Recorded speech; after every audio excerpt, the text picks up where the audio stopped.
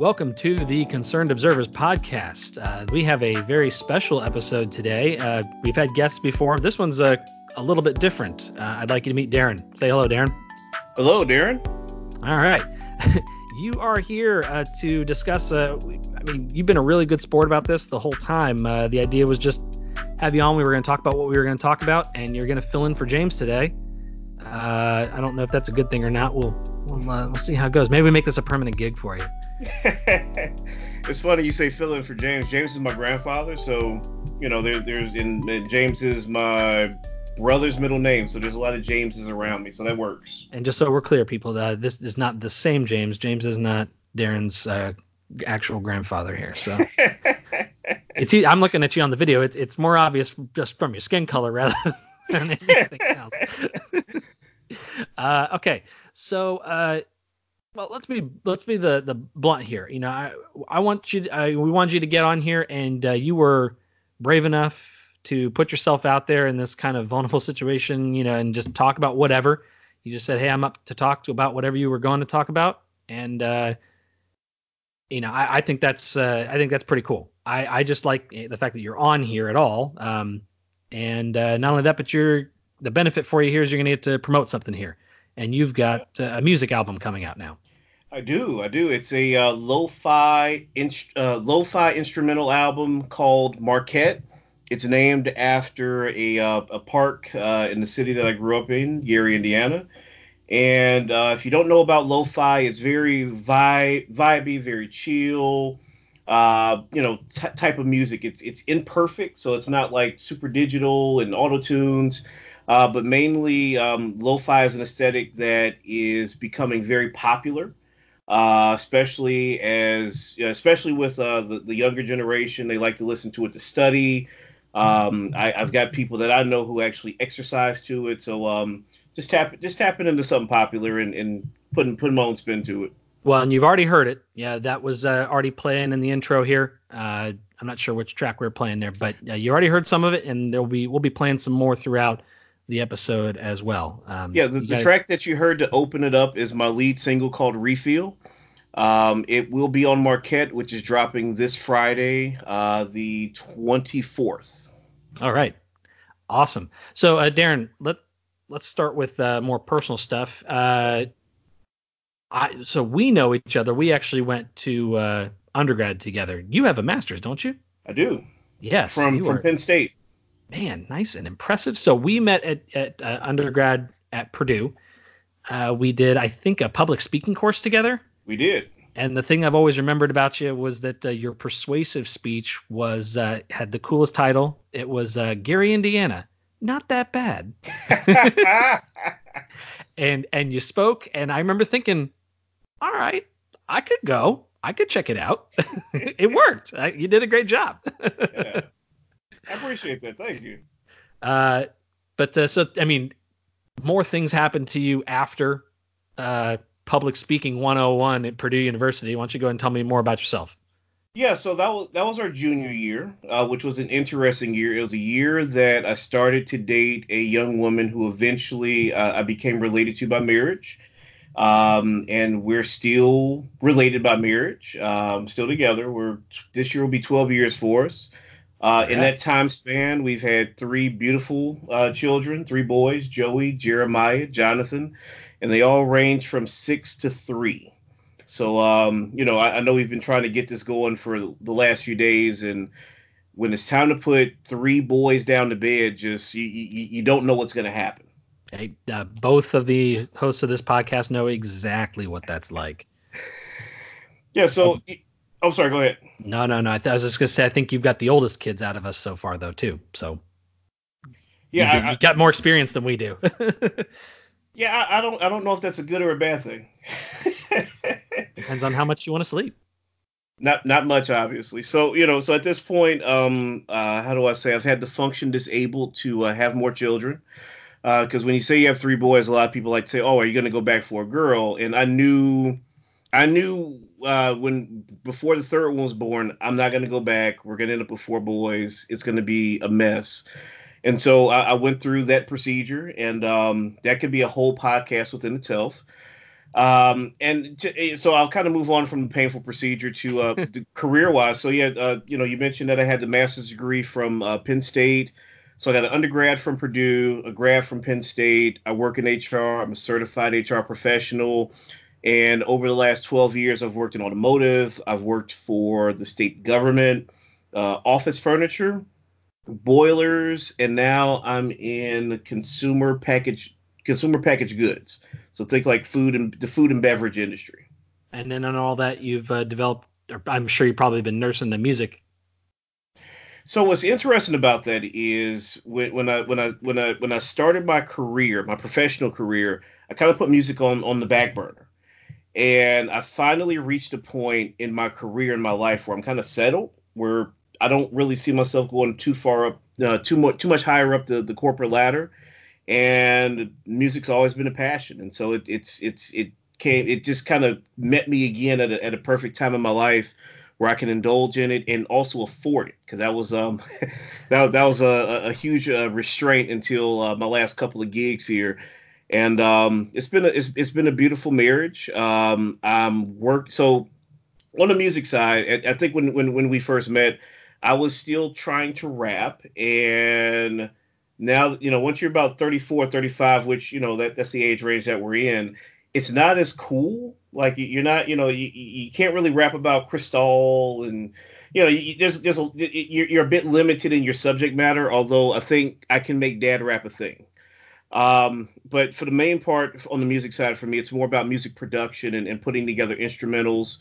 I've got a BeatStars page with well over 120 beats for artists, whether they're aspiring singers, rappers, poets, and then I am now on Songtradr, where I make my music available to be licensed for commercials, YouTube videos, independent movies, big budget movies. And I've actually been in final selection twice, and I've only had my page open for about a month now. Awesome. So yeah, so all in, taking music serious again. It's been about 2 years now, and it's been probably my most fulfilling job outside of being a parent and a husband. Well, to our listeners, don't let the nature of this podcast fool you. He actually means business. I think you're probably going to be helping us out more than we're helping you. But we really do appreciate you coming on, and I look forward to sharing more of your music here for everybody. And that's awesome. Congratulations. I'm proud of you. Thank you, thank you. So let's uh, let's get down to business. All right. Topic number one. We wanted to talk about, I guess, Israel in general. Brought about by, we've had a nice run of luck for the last couple of episodes with some very popular politicians feeling quite free to air their views, and that's one thing. But I think what really grinds my gears is when they are able to air them and then they just kind of go relatively unchallenged Yeah. for one reason or another. And I feel like what was recently said regarding Israel and the Holocaust, always tricky territory. Yeah. What was said by Rashida Tlaib was worth picking up on. Let's just say that. Um, so let's start real quick by I'm going to read the quote. I want to try and provide a lot of context here, so I'm not going to just read the quote. And actually, it's probably fun. Let's see if you can figure out what set people off when I read, a little larger of a paragraph here for what she said. I'm going to do my best Rashida Tlaib impression. Here we go. Let me tell you, for me, just 2 weeks ago or so, we celebrated, but just took a moment, I think, in our country to remember the Holocaust. There's kind of a calming feeling. I always tell folks when I think of the Holocaust and the tragedy of the Holocaust, and the fact that it was my ancestors, Palestinians, who lost their land and some lost their lives, their livelihood, their human dignity, their existence in some ways had been wiped out. All of it was in the name of trying to create a safe haven for Jews post the Holocaust, post the tragedy and horrific persecution of Jews across the world at the time. And I love the fact that it was my ancestors that provided that, right? In many ways. But they did it in a way that took their human dignity away, right? and it was forced on them. And so when I think about a one state, I think about the fact why we can't do it in a better way where, and I don't want people to do it in the name of Judaism, just like I don't want people to use Islam in that way. It has to be done in the way of values around equality and around the fact that you shouldn't oppress others so that you can feel free and safe. Why can't we all be free and safe together? End quote. So I think we've established pretty well on this podcast after repeated harping that when it comes to what you'll read in here in popular coverage, that they somehow always seem to miss the mark. So what do you think was the line that set people off once she delivered this? I don't know, you want to call it a soundbite. So, one place that I like to go when I like to understand outrage is my favorite website, Fox News. And the way Fox News covered this, it was a bit over the top, but I understand where they're coming from. And ultimately, the headline there is Rashida Tlaib slammed by House GOP over comments over Holocaust and Palestinians. And so a couple of things that kind of stood out. One, the first thing that stood out to me just from jump is I get a calm feeling about the Holocaust. And I'm like, ooh, like that.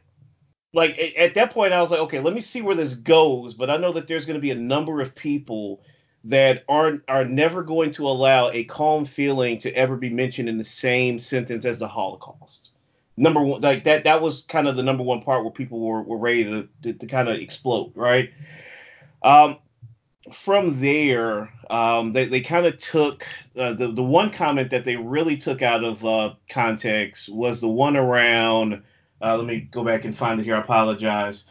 Where it said that after the Holocaust we tried to my ancestors helped make a home, and the way that came off to some was because of the Holocaust Israel was founded, and I know that that's a how do you say that? That's a great malpropism of Israel, where there's this notion that Israel was founded as like payment or what's the word I'm looking for? Reparations for what happened in the Holocaust, when in fact the two things aren't necessarily equitable, right? So right there in the middle of the whole thing, you have that, and then this notion of my ancestors essentially gave their lives so that Israel could exist. And it's like, that's okay. Now, at that point, because you have people that are very fervent on the side of Israel, and you have people that are very fervent on the side of Palestine. And at that point, those are fighting words. So the whole thing kind of comes apart in the middle, and you never really get to the end of it, unfortunately. Yeah, I think I could agree with that. Yeah, I mean that's a really good point. I, I mean, more power to you for being able to wade through Fox. I never touch the stuff. I mean, if I ever see, it's a general rule for me. If I ever see a headline from Fox that makes me go, "Oh, cool," like, or gives me a positive feeling, I'm gonna check somewhere else first before I. As you should. And Yeah. for the record, I do not regularly read Fox News, but usually when these things pop up, when people say things and it gets the right all riled up, it's interesting the spin and the take that Fox News takes on it. And I'm not saying that Oh they're a yeah. reputable news source. I just like to read them to see what the outrage machine is pushing out. And they got it wrong, didn't they? I mean, and you're right. They focused on the Holocaust fills me with a calming sensation, and that's, I mean, that is a thing she said, but that's clearly not what she meant. I mean, she's No. not trying to say the thought of the Holocaust fills me with calm because, hey, Jews dying make me calm. Because I mean, that was the accusations that she's being anti-Semitic, Yeah. and and all that kind of stuff. And so that's where they went with that. And that, yeah, I mean, I think that's completely off the mark. That's not what she's saying. What No. she's saying is that, I mean, I guess maybe that there's kind of a silver lining to it, that the Jews have made it out, and they seem to be doing well now, and there's it's kind of okay if you want. I mean, there's a whole bunch of problems, which is why I'm having trouble trying to recreate what she's trying to say, because what she's saying is still really, really, really wrong. um, so yeah, let's focus on that the malapropism there. I don't want to say that it's necessarily an anti-Semitic trope, but you're absolutely right. The idea that Israel was created in response to the Holocaust is just a thing that you're not going to hear your average, somebody who's mildly critical of Israel bring up. You're going to hear that generally by people who are going to try to deny Israelis / Jews the right to even exist. Yeah. And that's where like the red flag goes up with me. So my thing is not the calming sensation. It's my ancestors provided this for them. That they gave them and paved the way for this post Holocaust, she says, and it's completely Yeah. inaccurate. And how you can any worldview you're going to have that's based on that is automatically going to be heavily, heavily tainted. I Oh yeah. mean, I don't want to do like a whole history lesson here, but I mean, just baseline. Forget about whether it's right or wrong or anything. But the Balfour Declaration was given in 1917. For those of you who don't know, the Balfour Declaration, back when in the early 1900s, the land that we're talking about, Palestine and Israel, was originally, or at that time, was a British mandate. So it's colonized by the British, and they even then were kind of thinking we got to drop out of some of this colonization stuff. And the plan was they were going to leave that land. And when they did, this Balfour Declaration was kind of a statement on their end of saying, when we leave, we're going to leave behind at least part of this land, a holy an area dedicated to becoming a Jewish country. I mean, so now again, right or wrong, obviously you got colonization and all sorts of stuff swirling around there. Is it even their land to do with what they please? Forget all of that.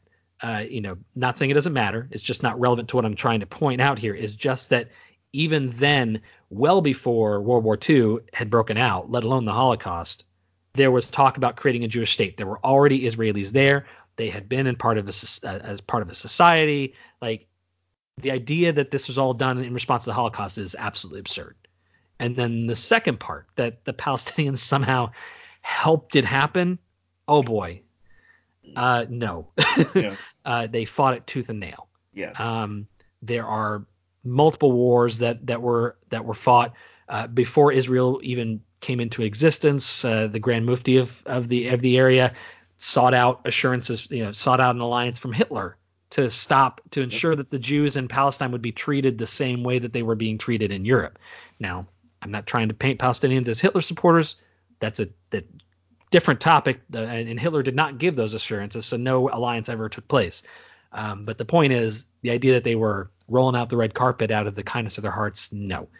The moment the state was founded, they fought a war, and they fought a war again a few years later, and again a few years later, and again a few years later. I mean, it happened repeatedly. The idea that this was provided is not even close. The historical illiteracy of it all is really what grinded on me, and that to me is absurd. Yeah, and so in some of the research that I did, I did a quick read on Israel and the history, and much like you said with the mandates, and how even before the foundation in 1948, the land there was already under, what do you call it? I don't want to say attack, but I mean it was already there was already a disagreement on how that was settled. And again, we're not the arbiters of history. We're not here to say if it's right or wrong. That's just what it was. And when they made the mandate that, hey, we're gonna separate this out, even though we're here now, but we won't be. Yeah, I mean, and to be fair, like where I kind of come in, where I'm like, where these comments made me uncomfortable. It was mainly in the fact that if you know the history, even if you know a little bit of the history, you wouldn't let the comments kind of hang like that. You're in a way, it feels a bit provocative, and I'm not sure for what reason other than to galvanize the side, the sides in the fighting again. And when I say fighting again, I mean the people that are like pro Israel and people that are pro Palestine, where you might have a faction of Palestinians who believe this and they're like, yeah, we did, and it's like, wait, guys, that's not quite. That's not quite that's not quite what's happening here. And to like I said, the way that this is worded, it almost is red meat to those people who are going to jump in and start that Israeli Palestinian type of argument. And I'm not quite sure of what the reason is behind it. Well, I could speculate on that a little bit.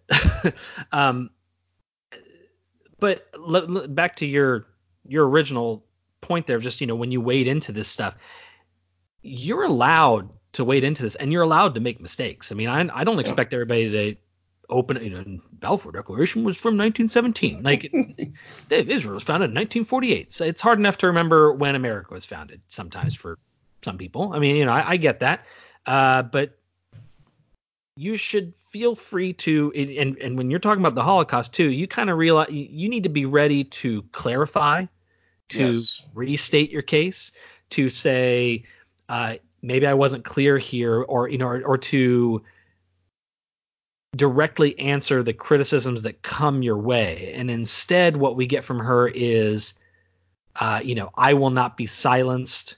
The threats on my life will not deter me. People are weaponizing my comments and trying to turn my own words against me. And I guess the question I always want to ask there is, what's the difference between weaponizing comments and highlighting and holding somebody accountable for what they say? There's a heavy difference there, Yeah. and I would like to think that that's generally what we do here. Yeah, and and like I said, I'm it really feels like this was meant to be provocative. Like the way the words are just kind of hanging out there. My people provided this, and it's like, oh wait, that like I said, a quick, literally, it took me 20 minutes to look this stuff up. Like a quick 20-minute Google search will tell you that, and it just again, I'm baffled at someone who has shown the ability to in some aspects, to be able to critically think, to be able to make it to be a congressperson and speak on behalf of the population that she represents in Michigan, that you would allow yourself to say a comment like this and not expect some type of scrutiny behind it. It almost was a bit disingenuous. Well, I mean, and I think there is some disingenuous behind it when, particularly, with Talib and Ilhan Omar. It's one of those things where in a previous episode we discussed this a little bit, that a statement like this, if I'm at the water cooler and some random person just makes those comments, I might think, well, okay, that was really wrong, but you know, everybody gets the benefit of the doubt. Yeah. But if I hear it again and again and again, then I'm gonna have to start making some assumptions here. I'm gonna have to start saying, well, this is not adding up to you being a reasonable person in this argument here, and that is where Omar fails, and that is where Talib fails. Is that this kind of stuff does not happen in a vacuum, and just kind of like what you're saying, like it is it. There's a disingenuousness there because she knows what she's saying. She is not an uneducated woman, and while I don't expect her to fully have a master's level of historical knowledge, around the conflict between Israel and Palestine, I would at least expect her to be able to grasp the basic facts before she wants to weigh in on it. And I think she thinks she does. And I think she's getting her facts from people that are less than savory, that are not exactly what you would want to call up and say, "Hey, let's have a back and forth on this." She has a habit. She has this penchant for palling around with people who pal around with, well, I mean, and I really don't take this word lightly, with terrorists. I mean, she invites. She's thanked people for her election victory in Michigan that are very quick to share just out and out anti-Semitic content. She's got friends that are directly associated with people who have literally killed Jews, not just by chance, that sought out, that that when you read about a Palestinian stabbing, Palestinians stabbing somebody in Jerusalem, it's one or two of these people have shown up there. It's those kinds of associations. And I'm not saying she endorses that. I mean, I just because it's kind of hard to know what's in somebody's heart, but how many of those friendships do you get to have before I start to be able to raise my hand and say, this is weird, and everything out of your mouth is going to be circumspect for me. And this should work the other way too, by the way. This is not a rule I have just for Democrats. I mean, we all rightly freaked out when, there's not even an association, but Trump's refusal to disavow comments from David Duke.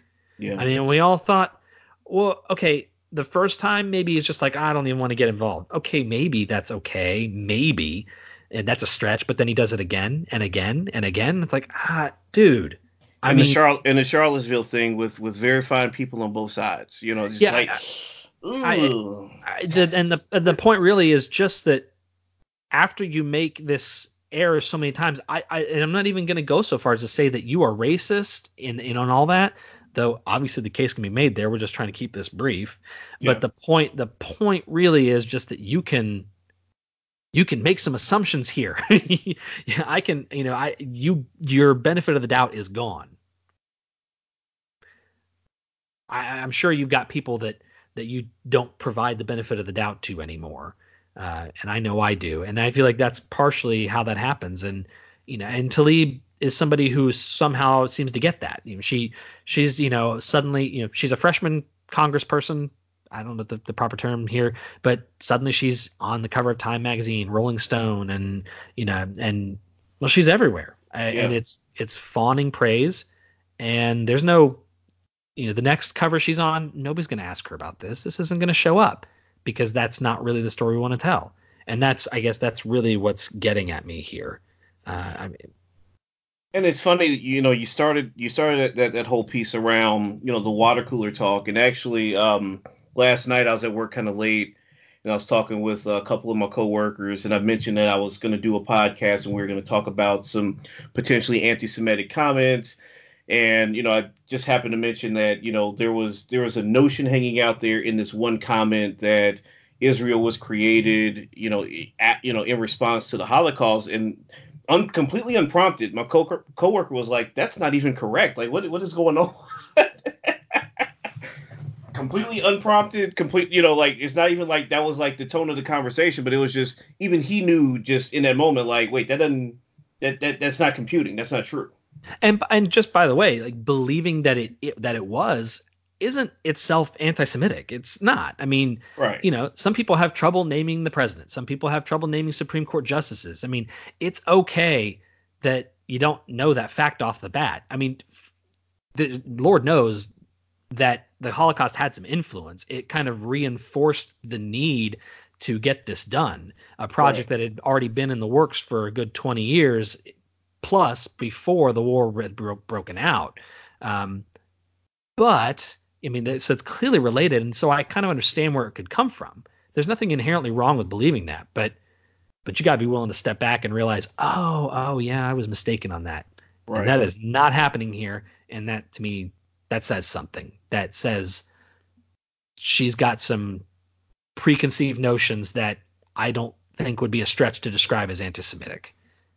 Now, maybe the phrases that directly come from this quote aren't directly anti-Semitic, but you play this game long enough, you learn how to dance around it and dodge it. And I think she's intelligent enough to play that game. Fair enough. All right. So, we got anything else you want to say on that? I think we're good. Let's get to the babies. All right. Well, let's take a break first. And let's hear some of that beautiful, beautiful music. And actually, this track here that you guys are about to hear is called "Call Me." It's on the album Marquette, dropping May 24th. Awesome. Here we go.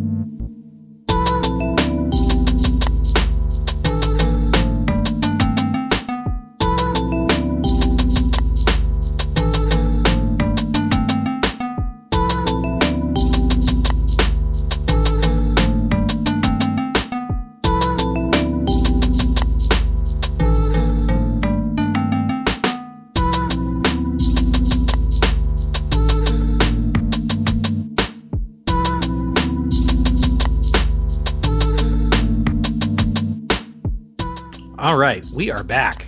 So, what was that song again that we just played? So that song was "Call Me." It's track number 2 on the Marquette album, and fun fact, and you'll probably laugh in retrospect after I say fun fact. I actually made that particular track on the day of my father-in-law's the day of my father-in-law's funeral. So my father-in-law recently passed away. Um, and on the morning of his funeral, I woke up really early, and I don't know, just felt something, and went to my drum machine here and just started fiddling with it, and I felt him in the room. So it's something that's a little personal to me, where I'm not quite sure how I came up with the title "Call Me," but it came out really quick, and I dedicated to him actually. So how do you make this stuff? Obviously you got a drum kit there, you said, but Yeah. are you playing instruments, or is this is Yeah, is this so this you got a studio that you're working with here? I mean, what's your setup? I'll kind of talk about the evolution, if that's okay. So when I got back into music, I actually started making tracks on a software called N-Track Studios, and it was actually on my Android tablet. So I paid $30, got the license for it, and I was essentially making music on my tablet. And it was set up to where it's a DAW, which is a digital audio workstation, where you could make the music and then record songs over that music that you make all on the tablet. And so I made a few things. They weren't great. I mean, for $30 software on a $200 tablet, it was good for that. And then I got permission from my boss, the wife, and I was able to upgrade my equipment. So I'm a Native Instruments guy. So I've got the MK3, I've got the M32, I've Okay, got. now these sound like firearms to me. So They're just as powerful as firearms, but ultimately the MK3 is a fairly sophisticated drum machine. And you actually can do all the music in here, and then it has a mic plug-in to where you can also do the vocals through it as well. I don't do my vocals through it. Usually, when I do vocals, I do that through Studio One. So I've got the MK3 here. Like I said, very powerful drum machine, and then I've got an M32, which is a 32 key keyboard. okay. And ultimately, I like to stay mobile because I have friends who make music. My brother is also a music producer. My cousin produces music, and he actually just put an album out here recently as well. And so when I get a call like, "Hey, we're at this studio or we're at this person's house, bring your setup," I can throw everything into a suitcase and get to where I need to get to.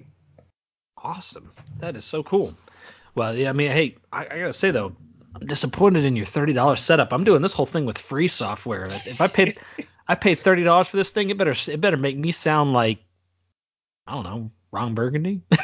or, or I I need that better make me sound just, Casey Kasem sort of territory, and man, I better do a whole lot for me before I drop $30 on it. So, ooh, woo. Well, once I upgraded everything, it went from, like, so I put together like a track in the in studio, and then I'd have to, and basically the instruments that came with in studio were very bland. And so, like, I would have to essentially take a blank key and then put the reverb on it just right, and do the whole, I call it the noodle, but I mean, the EQ, because you're kind of playing with it like a noodle. Where with the MK, I'll bring up a sound and it'll already be like, the EQ's already there, the reverb's already there, the arpeggiation, everything's already there. So I'll just go to it, hit it, and then I'll just start playing some chords and then be done. This is awesome. That's cool. Awesome. Well, we'll have another track to play for you here when we close this out, but not before we put you through the gauntlet. Uh, I mean, you could have come on here when we were talking about something easy like kneeling at the Super Bowl, or I mean, so many easy topics, but James, I know, is happy that he's not here for this because he's told me, he said, man, if I have to talk about abortion one more time. So he's not here, which means you're going to have to talk about it. It's quite all right. So again, when I said I'm really happy that you're here on the show, that that you were cool enough to just say, hey, whatever's going to happen happens. We weren't kidding, because we're putting you on one of the more emotional topics that we could ever possibly get at. So I respect that. End of story on that. So let's get your take. I mean, I don't know what road you want to go into. This is obviously inspired by the numerous pieces of legislation that have come through different states. We got Alabama's the biggest one that everybody wants to seem to be talking about, but there's plenty of others, and they all kind of have roughly the same effect with the varying degrees of give and take among them, but they're basically attempts to, at the very least, effectively ban abortion. I know my own views on this are really complicated, but Same. I mean, what jumps out at you? What do you got to say? And I know we had briefly talked about this, and for me, it's very complicated, and I will willingly admit and freely admit to anyone that I'm a walking contradiction. And so, just to paint the background so you can understand where I'm coming from, I grew up Baptist, became Methodist, went non-denominational, eventually got into independent fundamental Baptist, which we can do an entire podcast on separately from this. And so I've kind of run the gauntlet, but ultimately for me, the whole religion piece, I'm less religious and more spiritual. I believe wholly in the teachings of Jesus. I believe that he is, that he was sent here to save souls, and not necessarily for the holy people or the Pharisees as they were called at that particular time. And so for me, it's a little complicated, right? To where it's, I personally, so the easy thing is for me to say I would never get an abortion, but it's easy for me to say that because I don't quite have, how you say, the plumbing to do so, right? But if my wife were to come to me and say that she wanted to get an abortion, I don't think I would stand in the way of that, because at the end of the day, I'm not the person who has to live with those consequences. And so, the message that I sent you, where I'm like, I'm personally not for it, but I also don't want to impinge or impede the rights of another person to get one if they feel that that's what they want to do. Now, that being said, and you made an excellent point. It actually made me go research the Roe versus Wade and a few other in a few other cases that were founded upon the 14th Amendment, where ultimately, Roe versus Wade, hinged on privacy of a medical procedure, and it used the 14th Amendment as a basis, right? And I know that in your message, and I'm still in some of your thunder, so I apologize in advance. I know, no. But ultimately, I agree with you that I feel like the 14th Amendment was used in a way that it wasn't intended to be used in that particular case. Much like the gay marriage case, which completely different topic. We can do a whole podcast on that as well. I personally don't have an issue with it, but where I have an issue with it is how the 14th Amendment was used for that. So 14th Amendment has been used to legalize abortion, legalize gay marriage, but going back to Plessy versus Ferguson, separate but equal is okay. And I'm like, wait a second, like separate but equal. So and that had a whole set of ramifications that we're still, to a degree, that people who look like me are still feeling the effects of it. And so from a personal level, Maybe we should be clear. What do you mean by people that look like you, since this is not a video podcast? oh yeah, so I am of African American descent, and so when you talk about Plessy versus Ferguson, separate but equal, Jim Crow, separate bathrooms, separate schools, to that degree, what wound up breaking out of that, redlining, so there are things that came out of that ruling that made separate versus equal a legal thing, that even though it's generations later, after the whole civil rights movement and equality and affirmative action, My parents went to segregated schools. They started their schooling in segregated schools. My father was a part of the desegregation of schools in Glen Park in Gary, Indiana. And so, with being a generation removed from segregated schools and that being a direct result of Plessy versus Ferguson, I've got some issues with the 14th Amendment being used to kind of, let these other things go free. And so with that, um, abortion, right? So, like I said, I'm personally against it, but I would not want to stand in the way of anyone who would want to get one. What I would like to see happen in an ideal world, or an ideal society, if abortion is that big of a deal, for the people who want to pass these bills and put money behind candidates to pass these bills, put that same energy behind, the education of the children once they come out. Put that same energy behind the health care for the children that are available, so that when they come out of the womb, they actually have a fighting chance. In the states where these legislations were passed, when you think about Mississippi, when you think about Alabama, when you think about Georgia, in Georgia to a less extent, but more so in Alabama and Mississippi, they have some of the highest rates of infant mortality. They also have some of the highest rates of, mothers having, issues during and after the pregnancy, and so if you really care that much about the fetus, right? If it's all about, all lives matter, right? Insert your joke there. If all lives truly mattered, there would be a lot more, there would be a lot more resources put toward the feeding of children, the funding of their education, and of their health care. But I'm not seeing that same energy put forth. And so I have serious reservations about these laws being passed based on that. So I'll kind of kick it back to you here. Sorry about that. No, no, this is what we're here for. um, I, man, there's so much. The man, I'm really struggling to figure out where I would even start. So, if we're talking about, I mean, if we're just going to kind of go on baseline about, opinions on abortion and all that kind of stuff. I mean, I am Catholic, but that's neither here nor there. I mean, I've been atheist, and I came to my, what do you want to call, pro-life position prior to kind of coming back to my Catholicism.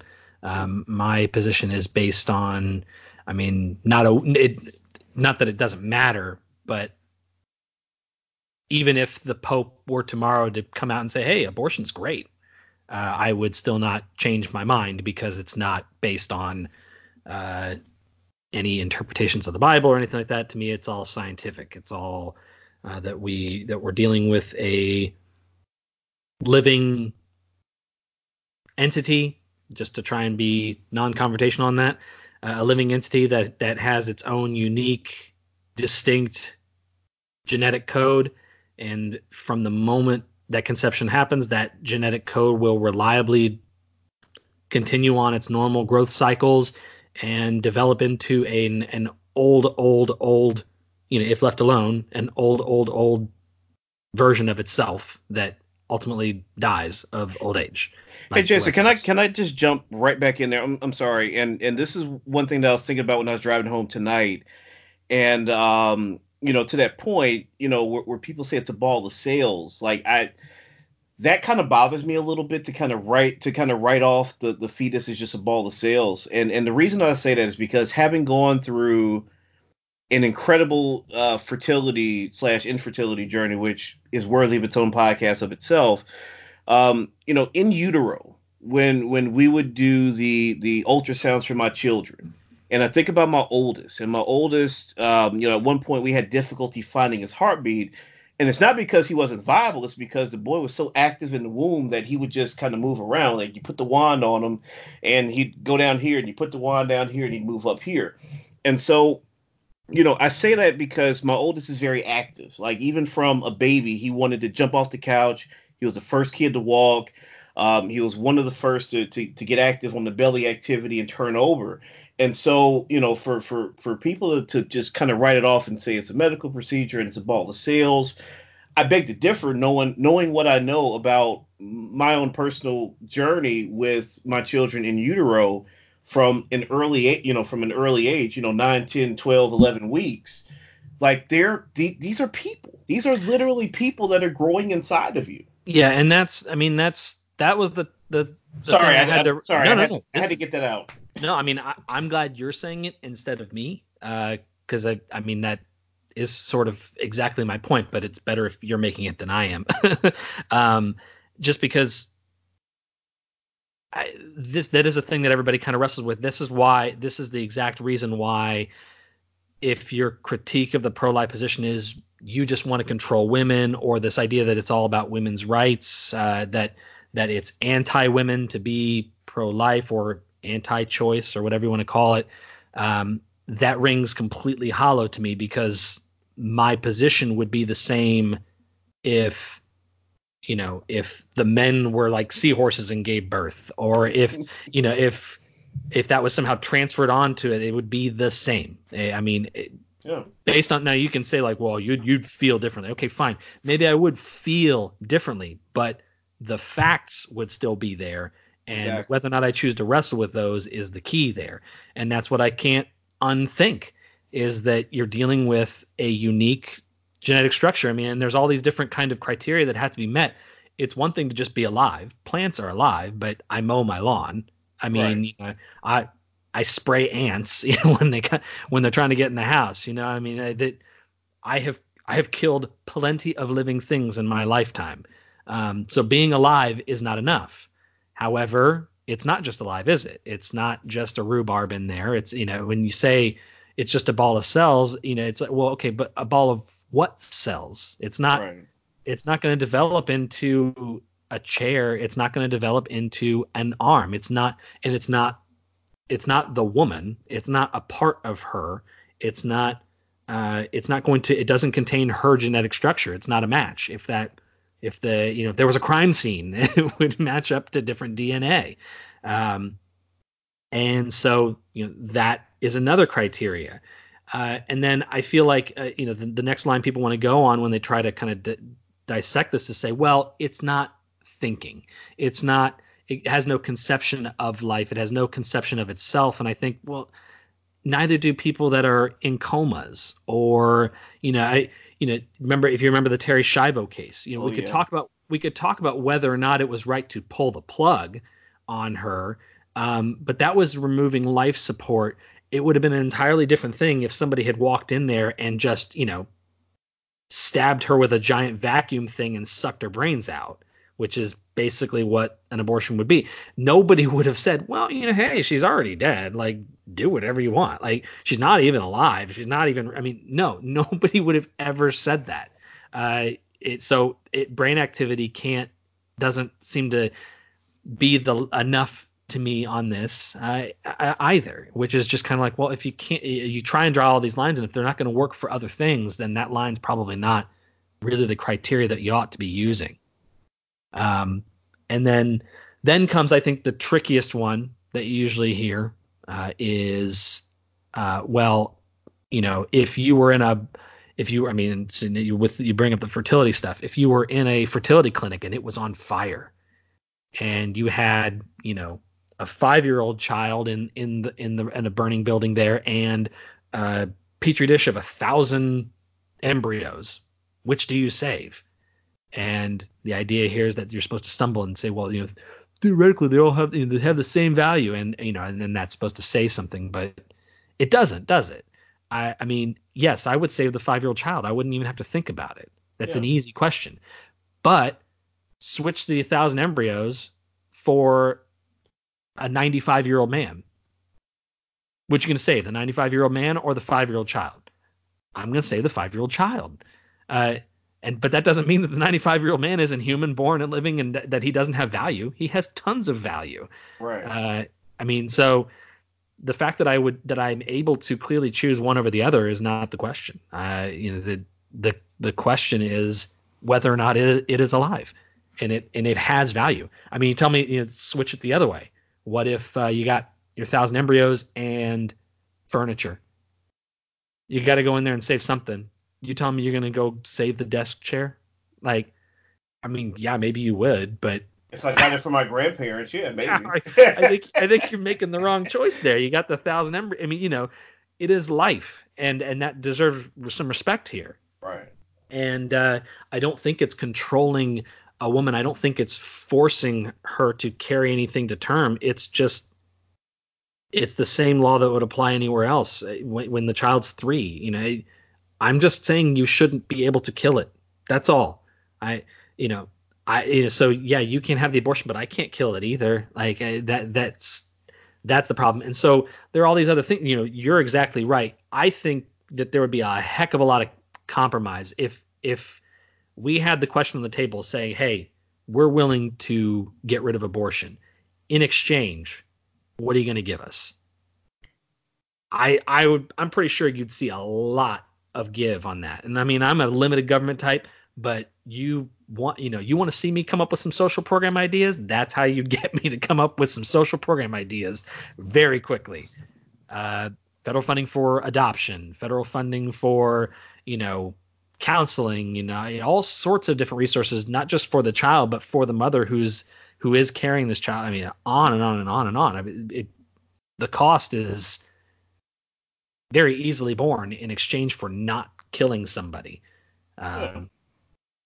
Um, yeah, And I think that's what gives me the most pause and the most trouble about these bills, because especially with them being introduced by the right, and I don't really like to refer to left and right, but I mean that's just kind of where we are in this country. it's real. But when you have these bills introduced by the right, but the right also says that you shouldn't have, we should limit social programs and entitlement programs and things of that nature. I was like, well, wait a second, like you want people to carry these pregnancies to full term, and in some cases, you got people that are they're destitute, they're in poverty, they don't have the ability to care for the child, and yet you want to take away their ability to help care for said child. So, it's a little, and well, not a little, from my standpoint, it's very disingenuous of the right to say that all lives matter and a heartbeat is what determines a life, but yet, you won't even take a sniff at banning assault rifles. You won't take a sniff at building more schools and prisons. So it feels very disingenuous from the right side when they're saying that you've got to carry this life. It's a life. It's a life. It's a life. When you're not consistent in your approach and how you care for life over the life of that child. You're absolutely right, and that's a fantastic point. Um, I that thing always brings to mind though that I see a lot of parallels between abortion and slavery.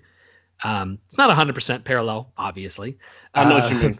but we're talking about whether or not a life is valuable, and the attempts to try and say it's not really echo a lot of the things you used to hear when trying to justify slavery. That now that child would have a terrible life, it'd be extremely poor, wouldn't be able to sustain itself, and that's what they used to say. They used to say, they can't even, like, they're inferior people, like, and they can't even handle it out in the society. We're doing them a favor by doing this, by this process. We're actually making life better in doing this, and it's those kinds of things echo here.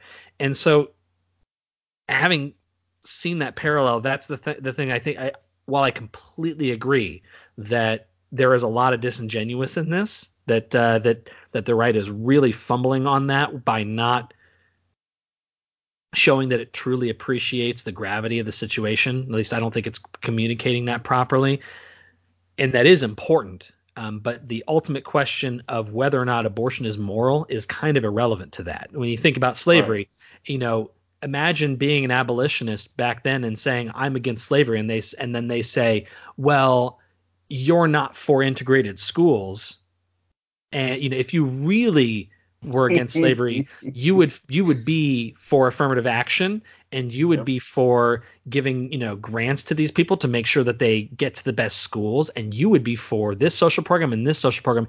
And therefore, since you are not, I mean, because given even Abraham Lincoln would have been fine with a segregated school. Yeah. uh, But since you are not, I will not budge on the question of slavery, and we're just gonna keep going. And it's like, well, wait a minute, we should be able to tackle, we should walk and chew gum at the same time here. We ought to be able to acknowledge that one is clearly wrong, and then once we establish that, we can kind of work past that. Exactly.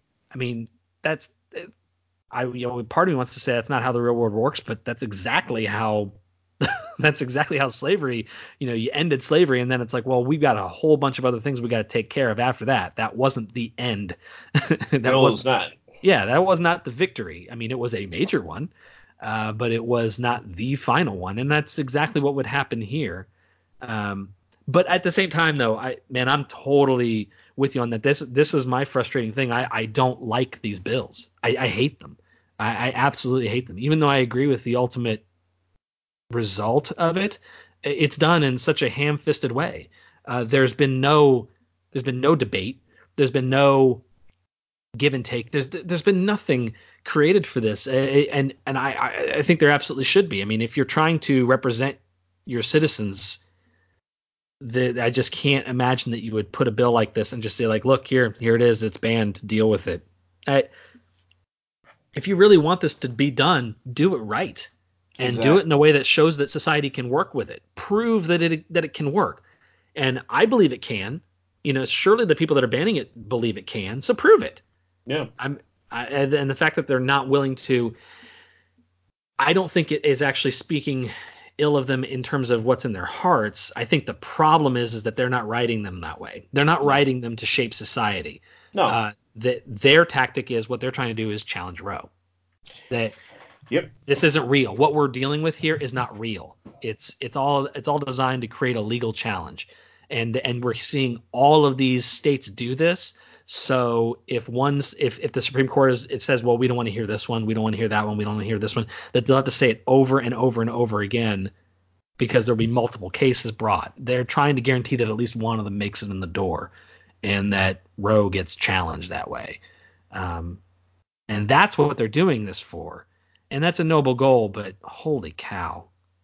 Yeah, and so you jumped right there, and actually, I was going to put my tinfoil hat on and be like, yeah, this is the challenge role, and you think about the conservative leaning majority that's in the Supreme Court now.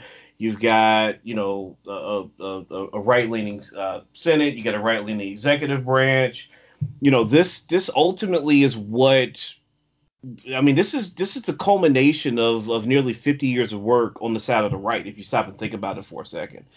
And it's brilliant how they've gone about it, right? And you won't hear me say too many nice things about the right or frankly the left either. But the way that they've gone about, you know, this long-term battle, it's been fascinating. And I think that it's important that the left does not get too lost in the details of this, because what you see a lot of is this, like you said earlier, oh, this is against women, this is anti-women, and what if men had it, and it's like, that's not what this is about, guys. Like, if you really if you really want to keep Roe versus Wade, if there are things that you enjoy on the liberal side, you've got to show up for elections, because the right, the right has shown a propensity that once they get into power, the things that they believe in, abortion, state rights, smaller taxes, limited government, they're going to push those things through. Well, I don't know about the taxes or the limited government so far. They're really screwing that Yeah, up. yeah, But you're right. I mean, at the very least, the way that they've handled the courts, and this is, like, I think, wholly the way to look at it, is that and they've done it the right way. yeah, We've been really fortunate that they have done it the right way. It has not been uh, uh, rammed through. Instead of saying that I'm looking for a conservative justice, what they're really looking for and what they've decided to do is hitch themselves to this philosophy of originalism. Um, and that philosophy, I think, is the absolute right way to read the Constitution and evaluate all this kind of, in law. And uh, that allows for some really great governing. I mean, just this last week, Gorsuch and Kavanaugh have broken for, quote unquote, the liberal side, Yes, they uh, have. a couple times, and that's because conservatives aren't always right, or at least the people that are conservatives aren't always right, and there are mistakes that get made, and they've gone against the grain because they follow their originalist jurisprudence appropriately. They are good justices, and that was how they were evaluated, and it's been really um, a great victory for the right in terms of some political power, I guess, but also just for the country. This has been a good thing that they can do, but it comes at a cost. I, I don't know. I don't know if this is going to work. I mean, you agree with me that Roe is not actually constitutional. No, and so here's where I think it's going to come down. I'm putting my tinfoil hat on, and just imagine, if you will. So I think what's going to happen is, while we're all sitting here thinking that it's going to be a challenge for Roe v. Wade, it may wind up being similar to Plessy Ferguson, but then 60 years later, you end up with Brown versus the Board of Education, which essentially said that segregated schools unconstitutional, and while it didn't necessarily overturn Plessy Ferguson, it did kind of it went against it and kind of vacated that, in a way, vacated that decision or stripped the power away from that decision. And so, while I don't think you'll see a direct challenge to Roe v. Wade. I think what you may see is a superseding of the Roe v. Wade decision that may come out favorably for it may come out favorably and may lead, if it doesn't get to the abortion ban, it's going to get us closer to it. It might. I'm honestly pessimistic about that. As full throated as I have been about how good of an idea it was to bring Gorsuch and Kavanaugh into the fold, uh, I honestly don't think Roberts will. I don't think Roberts will go for it. The way he pretzeled himself into justifying Obamacare, uh, Yeah. by his way of saying, like, well, if I can read, clearly on its face it's unconstitutional, but if I can read it in a way that makes it constitutional, I should do that. And I can do it if I do it this way, in a way that I really don't want to do, but I can, so I should, so I will, and it's done. And that was the most insane thing I've ever seen. And I think this would be even bigger than an Obamacare ruling. And I think he concerns himself far more with the reputation of the court rather than whatever particular issue is at hand that day, which is justifiable. I get it, Yeah. but I think that's going to overrule his concern about whether or not the 14th Amendment really, if there really is like some kind of secret constitutional right to an abortion. I think he'll find a way to pretend that he believes that. Um, so I'm actually pretty pessimistic about this, which is all the more reason to not like these bills. We're driving down this road that we ought not go. I'm very nervous about it. And so, to that point, I'm a little nervous, but I also understand that this is a long game. And so you think about it, this is going to get tied up in court as soon as these bills go into effect, January 1st, 2020.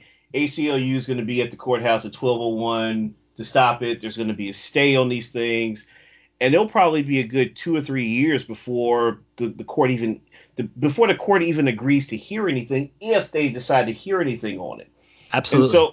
so 3 years down the road, that takes us to 2022. That either puts us halfway through the second term of a Trump presidency, Oh, maybe sorry. a Pence presidency, maybe a Democrat to be named later. Um, you look at the makeup of the Supreme Court. I would not be surprised if in 2 to 3 years we get at least one, if not two more justices, potentially. And I'm thinking more so on the health side more than people just Yeah. kind of stepping down. Yeah. I Yeah. mean, RBG is what, 83, 84? 1,000 years old, I think. Yeah, Yeah. she's up there. So, and I know that she had a fall, and people were praying for her and all that. So I mean, all these guys are kind of up there in age. So I mean, it would not be all that all that rare for something to happen to where there's a need for one or two additional justices. Very true. The states where these bills are being passed today could see a big voter drive, could see big voter drives in the next 2 to 3 years that saw the people who passed these bills thrown out, and that could get folks to reconsider. So I mean, there's a lot that's going to happen in the next, in my mind at least, with the fervor that I see on the Twitter and on the Facebook. There's a lot that can happen in the next 2 to 3 years. So Very just true. hang tight. All right. Well, let's wrap that one up here. Do you mind if I got to ask real quick while we still have a little bit of time? Where are you leaning so far with the Democrats field? Right? You got your eyes set on somebody yet? So I think where I'm at, so I can definitively say who I'm not with. I'm not with Joe. I'm not with Mayor Pete. I'm not with Cory Booker. Kamala, I'm on the fence on. I think if I had to choose one, you put a gun in my head and I had to choose one, it'd probably be Elizabeth Warren because I think that, for all the very left policies that she's pushing with the student loan forgiveness and additional taxes, I think that with her history and her background, she's more prone to kind of go a little bit more centrist to where she's going to run very left to essentially put herself out there and get ahead of the pack. But I think when it actually comes to governing and ruling, she'll probably move more to the center. So I could see her kind of coming out on top in the crowded field. All righty. Okay. Cool. I'm screwed either way. It doesn't matter to me. I'm probably not going to vote for any. I mean, because I'm certainly not voting for Trump, and I, I do not know how the Democrats have some work to do before I ever pull a lever on that. But cool. I Yeah. just want to get a litmus test on that. All right. Well, hey, you made it. You did a great job. I My really my appreciate it. first podcast. This is great. And I there'll should be throw some more. confetti up. There was. For those of you who can't see, it was very colorful. It was It amazing. was. Um, well, thank you so much, Darren, for being on here. Um, maybe we'll have you again when the next album drops, or maybe we'll just have you on for fun anyway. I mean, Um, either way, I'm game. So after Marquette drops, I've got another album right behind it called Miami Nights. It's a little bit more, I'll call it spicy. It's a little bit more urban hip hop based. But that will probably be August, September before I drop that. I want to see how much mileage I can get out of this Marquette project. and you are prolific. So, where can people go when this drops? Where do they go to get it? Any streaming service, you can go to iTunes and purchase, which would be great. My children would love you for that. You can go to Amazon Music and purchase. My children will love you for that as well. You can stream it on Tidal, Spotify, Amazon Music, not just the Amazon storefront. Anywhere where you stream music, you can find it. Um, And how do they find you? So, I mean, they're looking for Marquette the album, but also what do they look for you? so I am under the moniker Easy Money Jones. That's my pen name, if you will. And you can find That's me. easy. Yeah, E-Z-E and then Z as in zebra, Money Jones. And you can find me on the Twitter, Easy Money at Easy Money Jones 1. You can find me on Instagram at Easy Money Jones. You can find me on Facebook, Easy Money Jones. I'm a little bit everywhere, so you can catch me anywhere. Excellent. Go check him out. All right. Well, and then my last little bit of promo for my side here. Like us on Facebook. Please send in some iTunes reviews. We've actually gotten a couple already, but keep them coming. 5-star reviews. Those things are really going to help us get ourselves known out there. And please send show ideas. We've already got one in the works. Literally, I mean, so listeners, you matter. Yeah, you come in, you share some ideas. I've got one already waiting in the wings here that we will do here very soon about Facebook censorship and the like. So it's coming. Share ideas. We will absolutely tackle them. Uh, Darren, thank you so much for coming. It's been an Thank you absolute for pleasure. having me. This was great. All right. Well, everybody have a great day and don't work too hard. Cheers.